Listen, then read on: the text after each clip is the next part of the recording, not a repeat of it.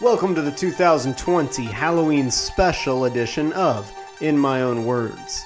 This is the full, complete special with minor breaks in between reviews. If you would rather listen to an individual film that I'm talking about here, that review will also be made available. But until then, let's sit back, enjoy as we talk about the 5 kings of horror cinema.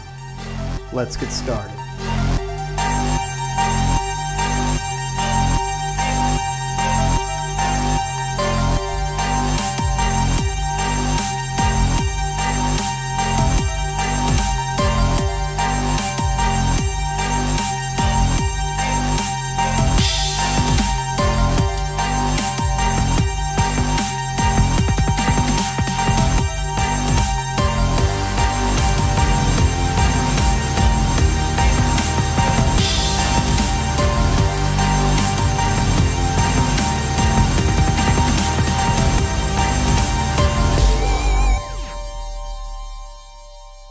In 1978, arguably one of the most influential slasher films was born. Halloween, the OG slasher film. And I know many film critics have declared that Psycho is the first slasher film, and that is true in a technical sense, but the trademark 1980s styled slasher flick, which has yet to really be recreated in modern era, was born in Halloween. Halloween follows, well, I don't need to go into the plot too much. I'm sure everyone listening knows the plot of Halloween and most of these movies I'll be discussing. But Halloween follows a young lady trying to babysit, and a slasher killer shows up and stalks her. And there you go. This killer, Michael Myers, is an enigma amongst slasher film monsters. He is unclouded by any sense of conscience, any sense of reason, and only in later films, as they got schlockier and schlockier, did you ever learn his backstory, which admittedly made him less interesting. Halloween really captures the feeling of what is called the stranger danger cinema, in which you see a pleasant town, Haddonfield, Illinois, and there is a man walking, staring, watching, and you never fully see who it is, you never get a good look at them, but they're incredibly threatening. This man is Michael. And it's important to note that he is not this villainous figure that needs a mask to complete his goal. He is a psychotic killer. After breaking out of an asylum, found a mask of William Shatner and threw it on. And that quick little moment ended up spawning this big deal about the killer having a mask or some kind of facial obscurity, which later films in the next decade really capitalized on. The cinematography of Halloween is particularly of note. It is incredibly skillful at building the slow tension, something later slasher films would forego for cheap thrills when they realized there's a lot of money to be made in this genre. But Halloween, the 1978 original, was quite slow.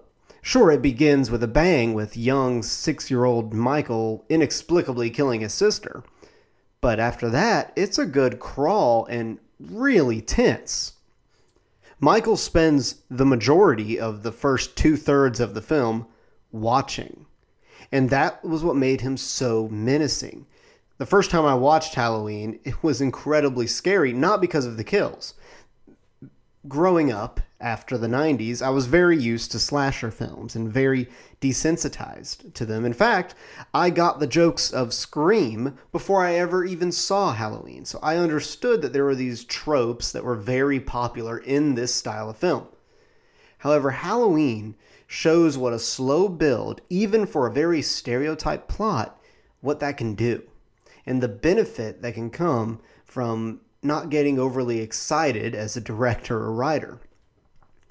You see, the first, I guess, the most famous scene of pre-killing Michael Myers, would be when half his body is standing exposed from a shrub. And you see it from a distance. And that shot in the slow forward-moving camera has been used in many horror films since. That shot particularly was used a lot in the film It Follows. It's this threatening menace, but you can't tell who they are, what their intentions are. Are they going to attack? Are they going to flee? And it's that discomfort where Halloween thrives. I would be remiss if I didn't bring up the fact that later iterations completely forego this for just aggressive killing for no reason. And Michael becomes this bulldozer that rampages through towns, destroying everything in his wake. Now, that, of course, all happened well after the next few big films in the next 5 years really started to change the shape of horror cinema. See, we were still in the late 70s in this period, and if you remember back to when I discussed Once Upon a Time in Hollywood, and how a lot of that film has a commentary on the death of the golden age of cinema, and how more vulgar and crude films began taking the spotlight. One of those being slasher films. Halloween shows the transition between the pleasant films maybe found in the 1960s, the more erotic films of the mid to late 70s, and then the mass commercial horror films of the 80s. You see, cinema began tackling issues such as censorship and what needed to be allowed in a movie. Because if you watch films in that gray area, it is insane. If you watch the original Carrie, the amount of objectionable material, that would be a good way to put it, that is in that film would astonish you. It would never fly. And yet, it existed in the 70s, plain and simple. Halloween showed up to begin that craze of what gets teenagers killed is drugs, sex, and rock and roll. Once you get rid of that, kids are fine. So Halloween showed the heroine being a pure, young, strong-willed, if a little bit naive, young lady. That would, of course, keep all the way through the next 2 to 3 decades until Cabin in the Woods would spoof that idea, and now everyone is pretty much used to it.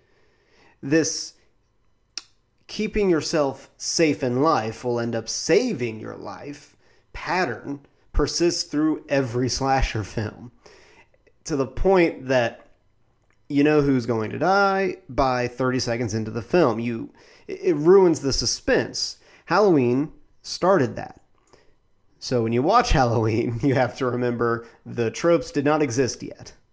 It kicked that off.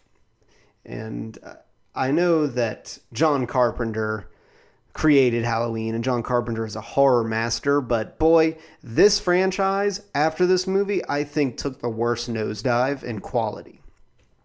This franchise, it got all over the place, to the point where there was a Saw 2 styled Halloween movie where a bunch of teenagers were locked in a house filled with cameras, and Michael Myers picked them off one by one in increasingly shocking ways.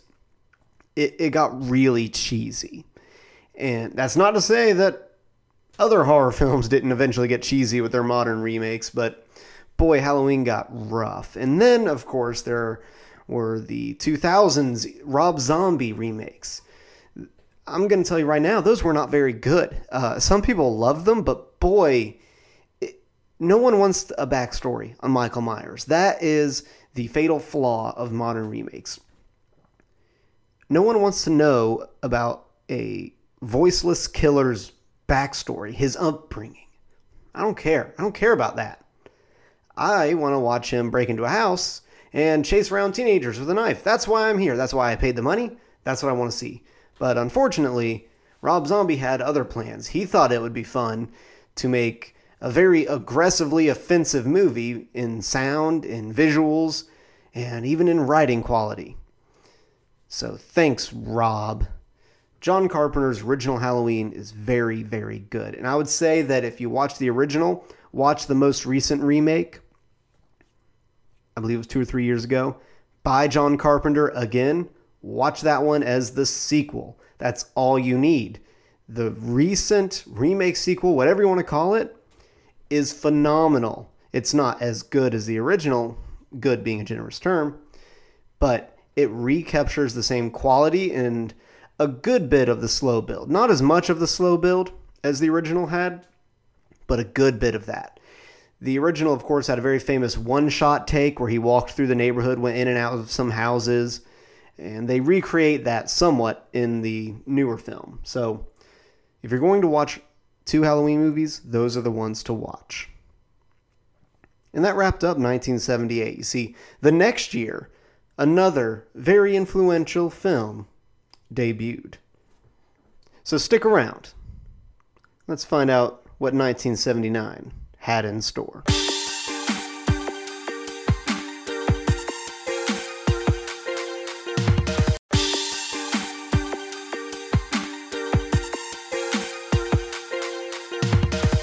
Alien.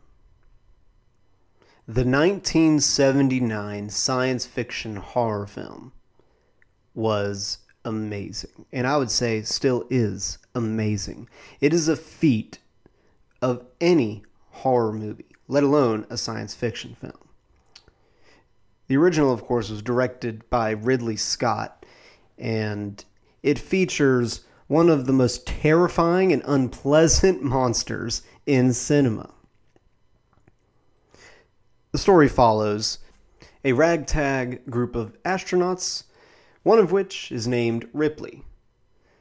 The rest of the crew's names don't matter because they don't make it out alive. You see, Ripley is the more level-headed but stern one in the group. The rest are a little more out there in their personalities, is a good way to put it. Well, this crew has been flying in space for a very long time, and they're on a simple mission to go to, I don't know, it's some asteroid, some planet. It's very simple, cargo mission. Well, they get an emergency signal. They're interrupted, and they decide to help out where that emergency signal came from. Upon landing on that planet, they find an alien ship with an alien life form, dead. They see a large hole, a crater, in this alien's chest. They then see a room filled with basketball-sized eggs. One of these astronauts, the real brainiac of the group, decides to look at one of the eggs very close as the top of it opens up.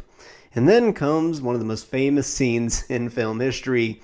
A face hugger, just picture a crab spider thing with really gross slimy skin, jumps, wraps itself around the guy's head, its tail wraps around his neck, and he falls down.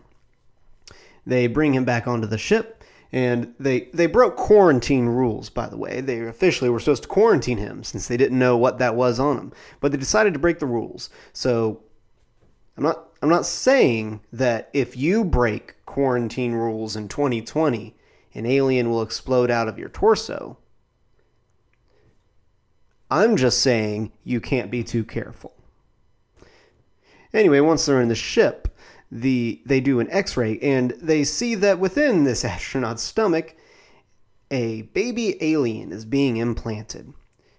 Talk about uncomfortable. Now, I haven't talked about this with a lot of people, especially not on this podcast, but I have a fear of things under my skin. Like, I can get a shot, I'm okay with that. But like, have y'all ever had an IV where there's a tube in your skin? The pain doesn't bother me. But if I look at my arm and I see like an IV like under the skin, that wigs me out and I cannot handle it. Alien thrives on that kind of discomfort.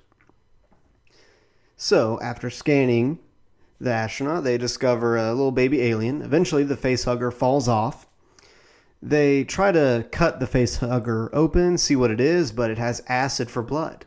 And then, at one of the best scenes ever filmed in history, while they're eating breakfast, that astronaut starts complaining about his stomach hurting. He writhes in pain, falls backwards, knocking everything off the table, screaming, and then bursting out of his chest, a little alien baby. It is unpleasant the first time you see it. And then you get used to it because it's been spoofed to all heck. Anyway, this alien, of course, jumps out, runs away. He's dead because his chest exploded.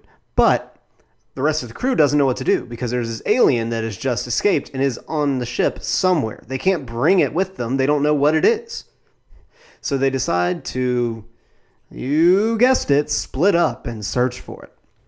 And that's where this film finds its magic. You see, the limited space, the fact that you cannot escape this creature, the fact that you know nothing about this creature, and the fact that you are alone. You can hear in the scenes, you'll see Ripley hears what's going on in other parts of the ship, but she can't do anything about it. It's this powerlessness and this dread that permeates the film Alien and makes it phenomenal. And the alien, of course, if you Google it, you'll see it. It's a species that takes on some genetic properties of whatever its host body is in. And it can become the perfect killing machine. Its blood is acid, and it is incredibly strong. It's nearly silent, and it can hunt incredibly well. It is an aggressive threat, and it starts picking the crew off one by one. Boy, is it freaky, because you know it's there the whole time, but you don't know where. You don't know who is going to die next. It never focuses too much on just one person. And that's where the threat slowly is able to escalate to where Ripley eventually has to kick it off of the escape pod and then fly off, and the ship explodes.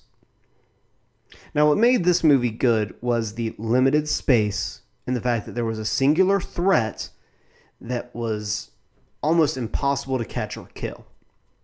And it has this slow build of dread and hopelessness throughout the movie. The sequel, Aliens, decided to go a different direction. And this is where I'm going to talk about the Alien franchise as a whole a little bit. Because good Lord. Well, Aliens, the sequel, decided what if she lands on a planet that's already been ravished by these aliens. There's a colony there. However, Space Marines know about this alien and they can kill them. So she flies down with Space Marines to kill the aliens. Aliens is far more of a suspenseful action movie than a horror film. However, I would say Aliens is by far the most famous and I'd say the best quality of all of the Alien movies. Because when you watch Alien, you have to have a mild sense of suspended disbelief. Because not only do you know that this creature doesn't exist, the creature also is made with 1979 effects, practical effects. So there are points in the movie where this terrifying alien looks like a dude in a costume. Points where it doesn't, don't worry, but there are a good bit few that look like that. In the sequel, it's more competent CG to help with the practical effects. And of course, you get the very famous scene with the Queen and Ripley in a cargo loader exosuit. It is fantastic. And there's something satisfying about watching a bunch of aliens get killed when you've had to fight to survive. There's something really enjoyable about that the first film, because of its genre, just does not have. And then, of course, you get later and later iterations that get more and more ludicrous. You see, Aliens as a franchise doesn't have one set that it plays by. Similar to the creature within the franchise, it seems to take on the properties of each genre that it is in. And it relatively succeeds. I'd say the third and fourth ones were pretty bad. But overall, they're always fun to watch because if you understand the basic rules of the franchise, there are these creatures, they have face huggers, and then it bursts out of the chest, and then it's hard to kill. You can kind of get into it. it's kind of like zombie movies where you get used to the rules, you know, if you're bit, what's going to happen, and you get used to the patterns that eventually you're completely numb to the consequences. And, oh, this guy in our group's acting shady. I bet he got bit. Without asking questions, I'm shooting him, not letting him near my family. You eventually get to where you're making these difficult moral decisions very quick in a very blasé fashion. However, I would be remiss if I did not spend a little bit of time discussing Prometheus and Alien Covenant, or as it was originally titled, Prometheus 2. Prometheus is what would happen if Ridley Scott was given a lot of hallucinogens and then read his original Alien script and then was asked, could you write a book of philosophy that would be written within the world of Alien? And then, before he passed out, he created the movie Prometheus. Prometheus loves to ask questions and hates to answer them. The movie is so barely connected to the Alien franchise that it is only in the most timeline technical sense a prequel. It has some serious flaws. I would say the special effects are phenomenal. The story's passable. The acting, directing, and cinematography is very good. Very, very good. You can tell that everyone involved is highly professional, highly talented. But as a member of a franchise, it does not work at all. Which is why they changed the title of its sequel, Prometheus 2, to Alien Covenant. Because you see, audiences went to see an alien movie to see an alien, not an 8-foot-tall albino guy wrestle a giant tentacle monster. Spoiler alert, but you're not missing anything if you skip it. Alien Covenant catches you up on everything that you really needed to know from Prometheus to understand that it is a prequel to the Alien franchise. Alien Covenant is a far more substantial title in that it returns to its horror base while keeping the uncomfortable mythological exhortations that Prometheus reveled in and got lost in. And Michael Fassbender is amazing in Alien Covenant. And he is the most unsettling character in a world filled with man-eating monsters.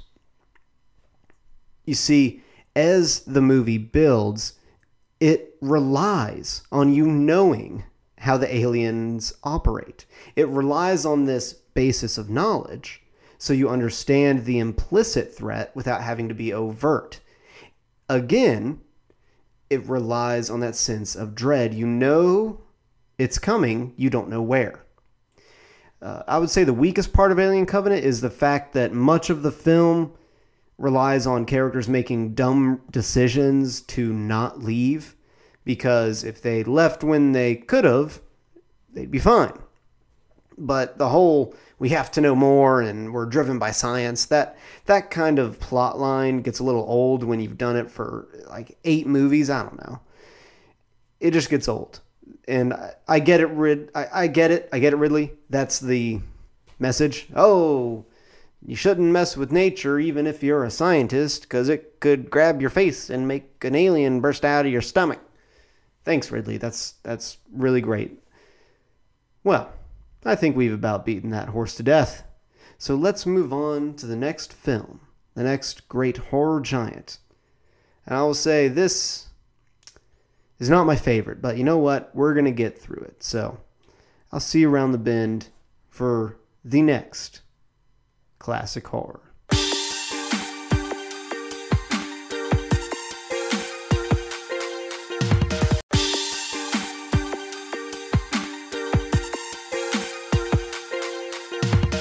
(1980) saw the release of, by far, one of my favorite slasher films, Alone. Now, if you are listening to my review of Alien, you will know that at the end I said this is not one of my favorite franchises. That's right.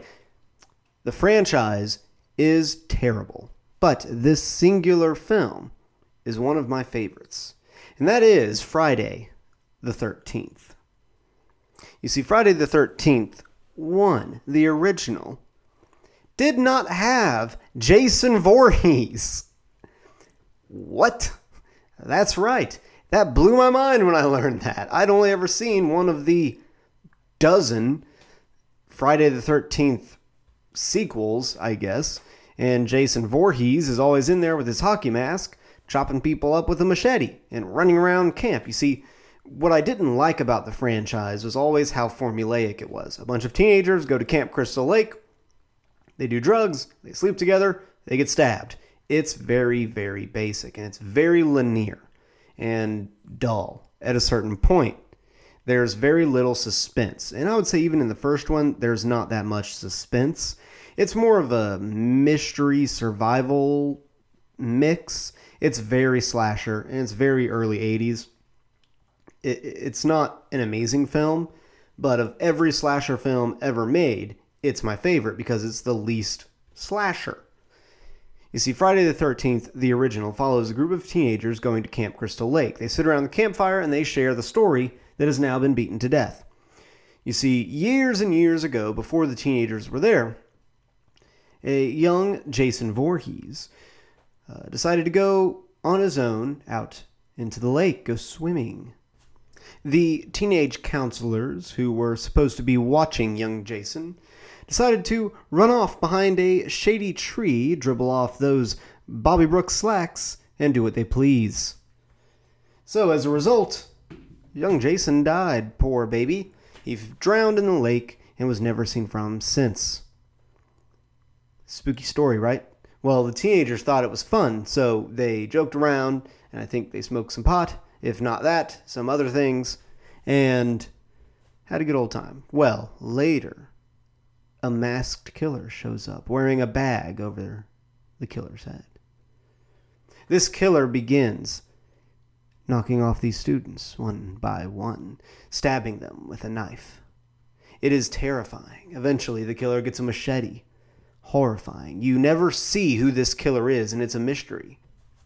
The teens begin to think that it's the ghost of Jason Voorhees come to take revenge for their naughty activities at Camp Crystal Lake. Finally, the reveal at the end.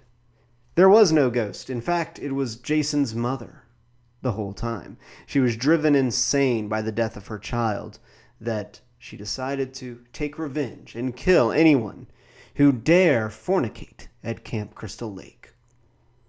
See, that's a satisfying film. It's got the horror elements, got some slasher elements, and it had a good little twist ending. And then the director realized he could make a lot of money. So they tacked on this scene where the surviving young lady is seen on the lake. She's having a good time. And then this half-decayed body of young Jason Voorhees jumps out of the lake, grabs her out of the boat, and pulls her into the water. It's a very famous scene because a lot of people were very much scared of that scene. It's kind of freaky. Well, as a result, you don't know if it's a dream or a premonition or if something's happened. Well, thankfully, the director was able to turn that into a bunch of sequels for the next 2.5 decades. Thank goodness. So we got one of what I would say is the least entertaining franchises to be spawned from this. Now, I harp on how much I don't like it because it's very mass-produced. It's very soulless, similar to Jason Voorhees. He's a husk, and that's all he is. Unfortunately, he's the most interesting part of any Friday the 13th film. The first 20 minutes where you set up who the teens are and they have to go over the same story I told you a little bit ago, it is so frustrating because there's one young lady who doesn't want to sleep with her boyfriend and is real interested in her career. Okay, she lives, everyone else dies. That's the end. I just saved you 2 hours. It gets old, and I don't like Friday the 13th, and if I keep going into this, I'm gonna start getting annoyed because they had such a cool idea in the first movie that they just threw it away, and it's really annoying. Well, there are some films later on, the Freddy versus Jason films, and I'll get to those. Just wait, I'll get to those. But you're going to have to stick around for the rest of the special for me to get to those particular modern iterations. Oh, the Friday the 13th remake that was made by Michael Bay added nothing new to the franchise and was a soulless cash grab. Okay, there, I think we knocked out a lot of movies. Oh, Jason X, by far the funniest. It is also the worst. Okay, there, you got a bunch of little quick words in there. Yeah, it was fun. All right, now we're going to keep moving and get to the next great giant in classic horror. You see, the next film is my favorite horror film of all time. Stick around. Let's find out what gives me the chills.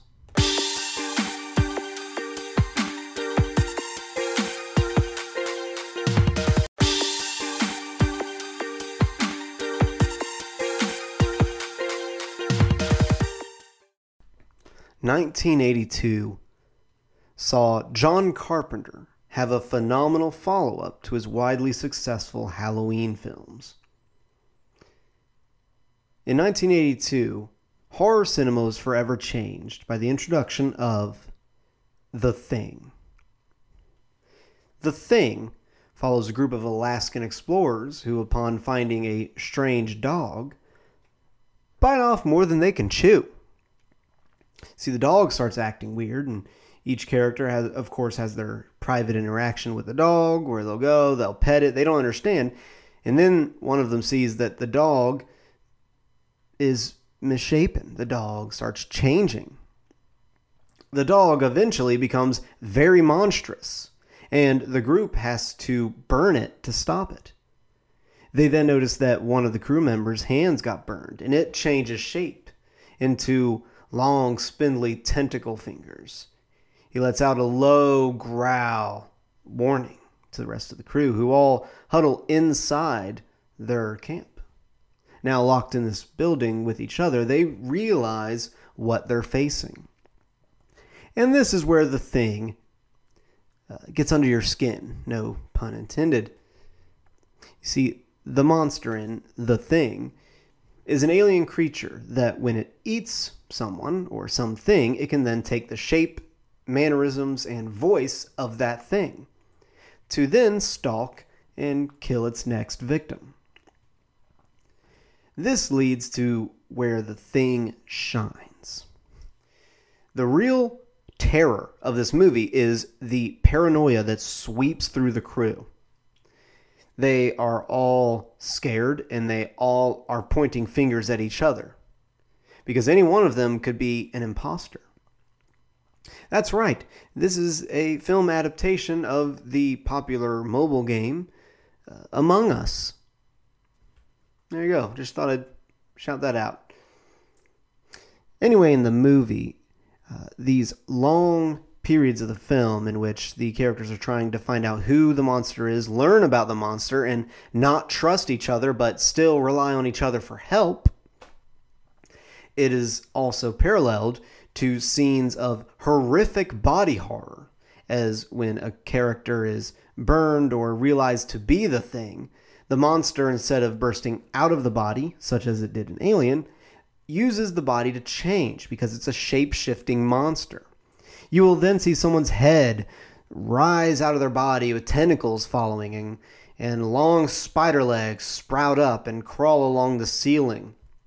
Someone's arm will fall off, and a bunch of tiny legs and claws will come out of that arm, and it will crawl around and try to attack people. You see, all the creature has to do is get some of your DNA, and then it can look just like you. It is terrifying, because you don't know when these scenes are coming. The way that John Carpenter used the skills he really honed in on Halloween to have a low level of tension and dread throughout the whole movie. You don't know when it's building or when you can rest. You genuinely have no clue what's going to happen, and it leaves you just on the edge of your seat. You have no idea when suddenly a character you've grown to like is a monster.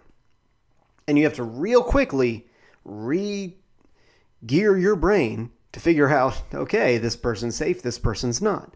And it ends, like you'd expect, with two characters who could easily be the Thing. Easily. And there are hundreds of theories out there of who is the Thing at the end of the movie. But what's important is that it ends with the two characters deciding that one of them is. They don't know who. So they decide to wait and see what happens.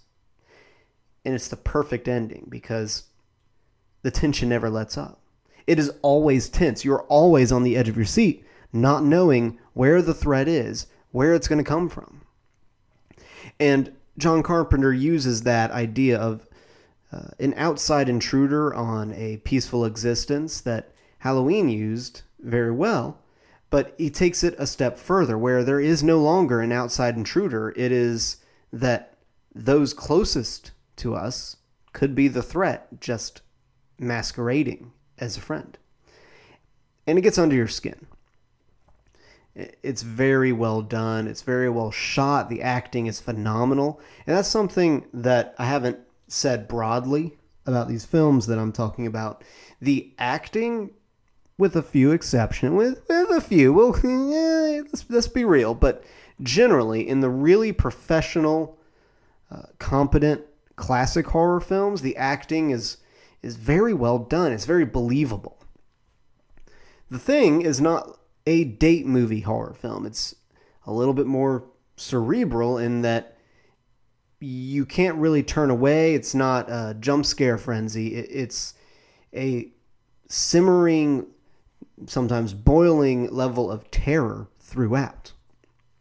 Whereas a film like Friday the 13th is more of a date night horror movie where there's a threat, it's very obvious, and there are jump scares. And that's why I've never been a big fan of slasher films. They're very formulaic, and there's not much more to them. There's the obvious, blatant threat.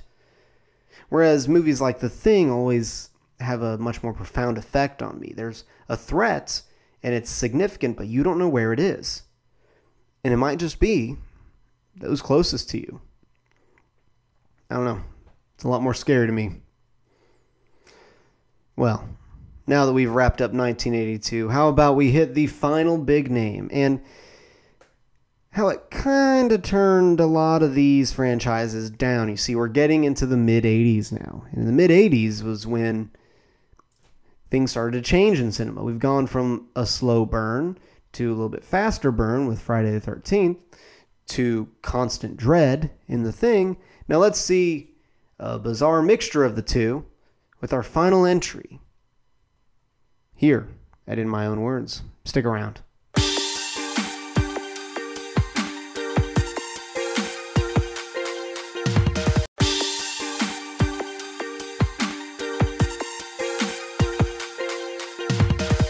$1984. What a year, right? This film is by far the most stereotypically 80s movie on the list. And for a very long time, this was my favorite slasher villain. Up until I really got sick of him. A Nightmare on Elm Street debuted in 1984, written and directed by Wes Craven. A Nightmare on Elm Street is an interesting little movie because if you haven't seen it, or maybe you saw it once, you probably forgot that my boy Johnny Depp is in it for some reason. Young Johnny Depp, who just hot off his heels from doing the original 21 Jump Street. You know, it's weird. Well, anyway, I mean, it totally takes you out of the movie when you see Jack Sparrow in the movie. It's bizarre. He gets sucked up into a bed and exploded onto a ceiling. It's really weird. In case you are unfamiliar with the plot of A Nightmare on Elm Street, which I don't think many of you are, so this will be brief. But in case you're unfamiliar with the plot, a bunch of teenagers start having nightmares. Go figure. of a disfigured man wearing a glove covered in knives chasing them. In a way to get away from him, they decide to take some sort of stimulant to stay awake. And the longer they stay awake, their brain starts misfiring and they begin having waking nightmares where they will see this being hunting them. This being, of course, is the great Freddy Krueger. Well, since all the teenagers begin having the same nightmare of the same guy, they start looking into this name, figuring out what the deal is. Soon, the teens actually start dying. They will be killed in the dream world and die in the real world. Spooky. Well, they uncover this history that Freddy Krueger used to go by Fred Krueger, and he used to work at the local school with children. The parents are reluctant to talk about what happened, and then the teens discover that their parents, the ones meant to protect them, had actually attacked this teacher for hurting and possibly molesting these kids. Now, the kids that he was accused of being inappropriate with are the teens in the movie. The parents then, with no evidence at all, decided to attack the school, chase Fred, and burned his house down around him, thus disfiguring him. Well, I would like to take a quick aside. Let's just take real quick. And I want to talk about the fact that this really happened in the 80s. Not the burning a man alive part. But in 1980 in Bakersfield, California, the Kern County satanic panic was in full swing when several young girls from a certain daycare were coached by their grandparents to state that the school's administrators had been practicing demonic worship and engaging in sex orgies. This, of course, was all proven false, but it resulted in many that worked at the school being convicted. The sentences have been since overturned, but their lives were ruined because of false allegations from children being coached to say certain things.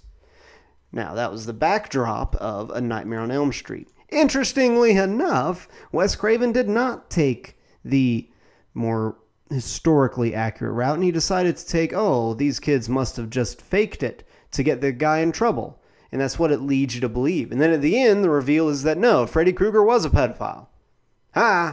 That's the twist. It's sad. Well, he's bent on revenge of punishing the parents by taking all of their children from them permanently. And the only way he can do that is in their dreams, because he's cursed for being so terrible and murdered. Well, that's his purpose in life. And he decides to hunt these teens down. And what made Nightmare on Elm Street so memorable was, of course, the music. The high wave synth throughout the film is overpowering and highly endearing. The practical effects were pretty ingenious and clever. And Robert Englund, the actor for Freddy, he loved the classic film effects because they had to be very well thought out. They had to be very clever with how they did it because they wanted to do very impossible things. They wanted to have a hallway turn into molasses. They wanted to have Freddy lean through a wall as if it was paper. It's fascinating what they did, and if you're looking into filmmaking, I would spend some time looking at how they did the effects of A Nightmare on Elm Street. It's very cool. They had to be really ingenious with what they wanted to do on film and how they wanted it to look. We would say it's kind of cheesy nowadays, but they did a good job. The Nightmare on Elm Street remake, of course made by Michael Bay, was nothing new. It was almost a by-the-numbers remake. I liked it the best of all the remakes of these 80s slashers. It took a more slow-build mystery horror, similar to It Chapter 1, where there's this threat and you get your very predictable moments of what I would call a high-end horror, where it's scary because it's threatening, not because it's necessarily scary. It's more loud than scary, but it leads you to solving this mystery. It was not Robert Englund, and I'll be honest, he did a good job, the other guy. I don't remember the other guy, because who cares? He was good, and he had a much more subtle menace to him than Robert Englund did. Robert Englund had a more outlandish menace to him, a little more cartoony, and that's where the 1984 style of that film kind of shows off. Is Robert Englund is a character actor, and he's a bit much. Unlike our other two slasher films I discussed, Halloween and Friday the 13th, in this slasher, the monster has a voice, and he uses that voice a lot. You see, by this point in cinema, it was well established that the monster brings in the money. The identity of the monster is how you sell and how you advertise. You see, Robert Englund stepped into the world of Freddy Krueger and never left. The outlandish Robert Englund proceeded to be the identity of Freddy Krueger for the next decade and a half. In fact, in the later sequel, reboot, remake, whatever you call them, Freddy vs. Jason, he still plays Freddy Krueger. It wasn't until the full reboot, remake, Hollywood, stop. A Nightmare on Elm Street, in which Robert Englund was replaced with someone with a much more subtle menace to them. You see, in Freddy vs. Jason, Robert Englund's outlandish performance is matched by whatever lunk played Jason Voorhees, who did not make a noise. And unfortunately, that creates a dynamic in which you really see the black and white difference of the early slasher films. The threat was a silent, unknown intruder, versus the threat is this cartoon.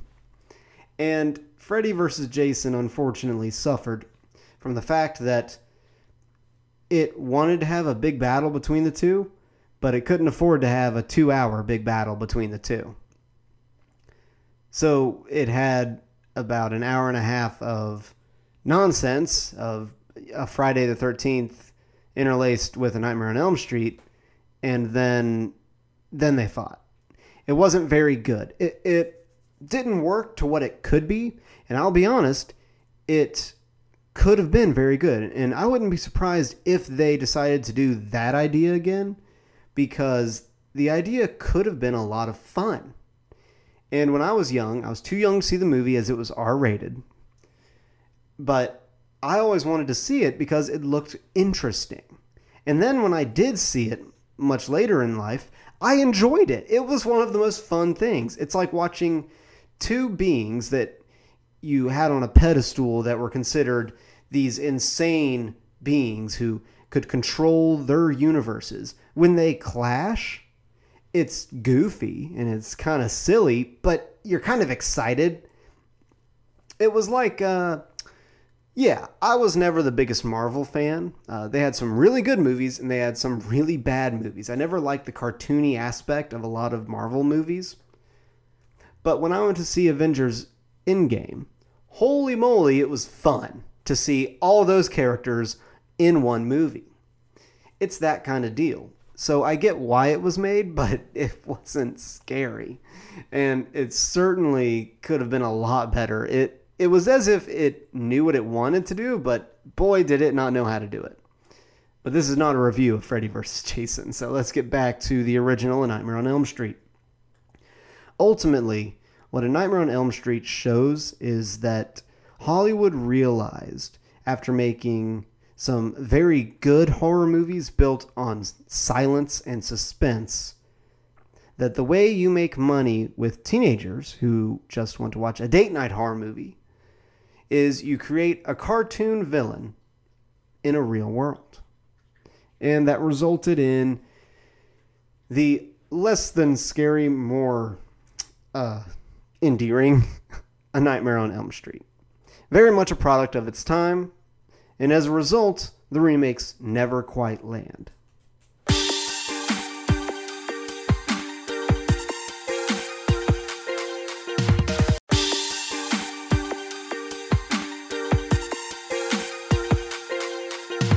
Now, before we finish up, I'd like to take a quick moment just to thank all of you.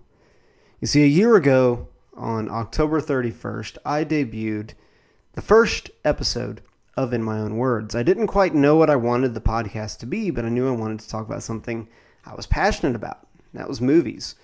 I'm not some kind of high-minded film scholar, and I don't always know the best way to phrase my opinions, but really, I just wanted an outlet where I could express how much I love, I'd say, all genres of cinema, and how much I love the art of making films. And I like that filmmaking has both a very conceptual, artistic aspect to it, but also a very technical, practical aspect. There's the idea that the writer has, there's the vision that the director has, but then there's also the technical feet on the ground aspect of a camera crew and the sound crew and the lighting and stunts and all of that blending together and the way people come together to create this film. And hundreds of people will work on something for months. And then maybe it doesn't do the best in cinema. Maybe it does phenomenally well. But just the creation of it, even if it's a bad movie, is incredible. And that's why when you see very well-made films, kind of takes you back. And it takes my breath away that you can create such great ideas. And I know I'm not talking about artistic films. I might apply artistic literary theory to very commercialized films, but I just wanted to express how incredible good stories and good production of these stories can be and how much they can have an impact on someone. So I wanted to thank everyone that has listened, keeps listening. And real quick, a couple production notes before I head out and get some trick-or-treating done. I want to first of all say we will be having the second episode of the television special. Will be coming out this calendar year. So by December 31st, I will have part 2. It will be on a different genre of television other than comedies. I know a lot of people have asked me about the next episode, so don't worry, everyone, calm down. It's all right. It's coming. Also, I would like to say that hopefully I can do a re-review of Joker by the end of this season. Now, I might not get to it, so this might end up getting edited out in the future, but I wanted to say that my original review, since I didn't quite know what I was doing, wasn't the best. And I really liked Joker, but I also know it was slightly derivative. So I would like to be able to create a full review that's worthy of the film Joker. And it'd be fun to remake my first. You know? Well, this has been the Halloween special of In My Own Words. I'm your host, Wes Young. Make sure you follow me on Facebook and Instagram. Facebook would be In My Own Words, and Instagram would be In My Own Words Official. You can also send me an email, imowpodcast@gmail.com, if you would like to communicate or give ideas for review. I'm Wes Young. This has been a great one and a great year. Be safe out there. I'll see you around. Thanks for listening. Have a good one.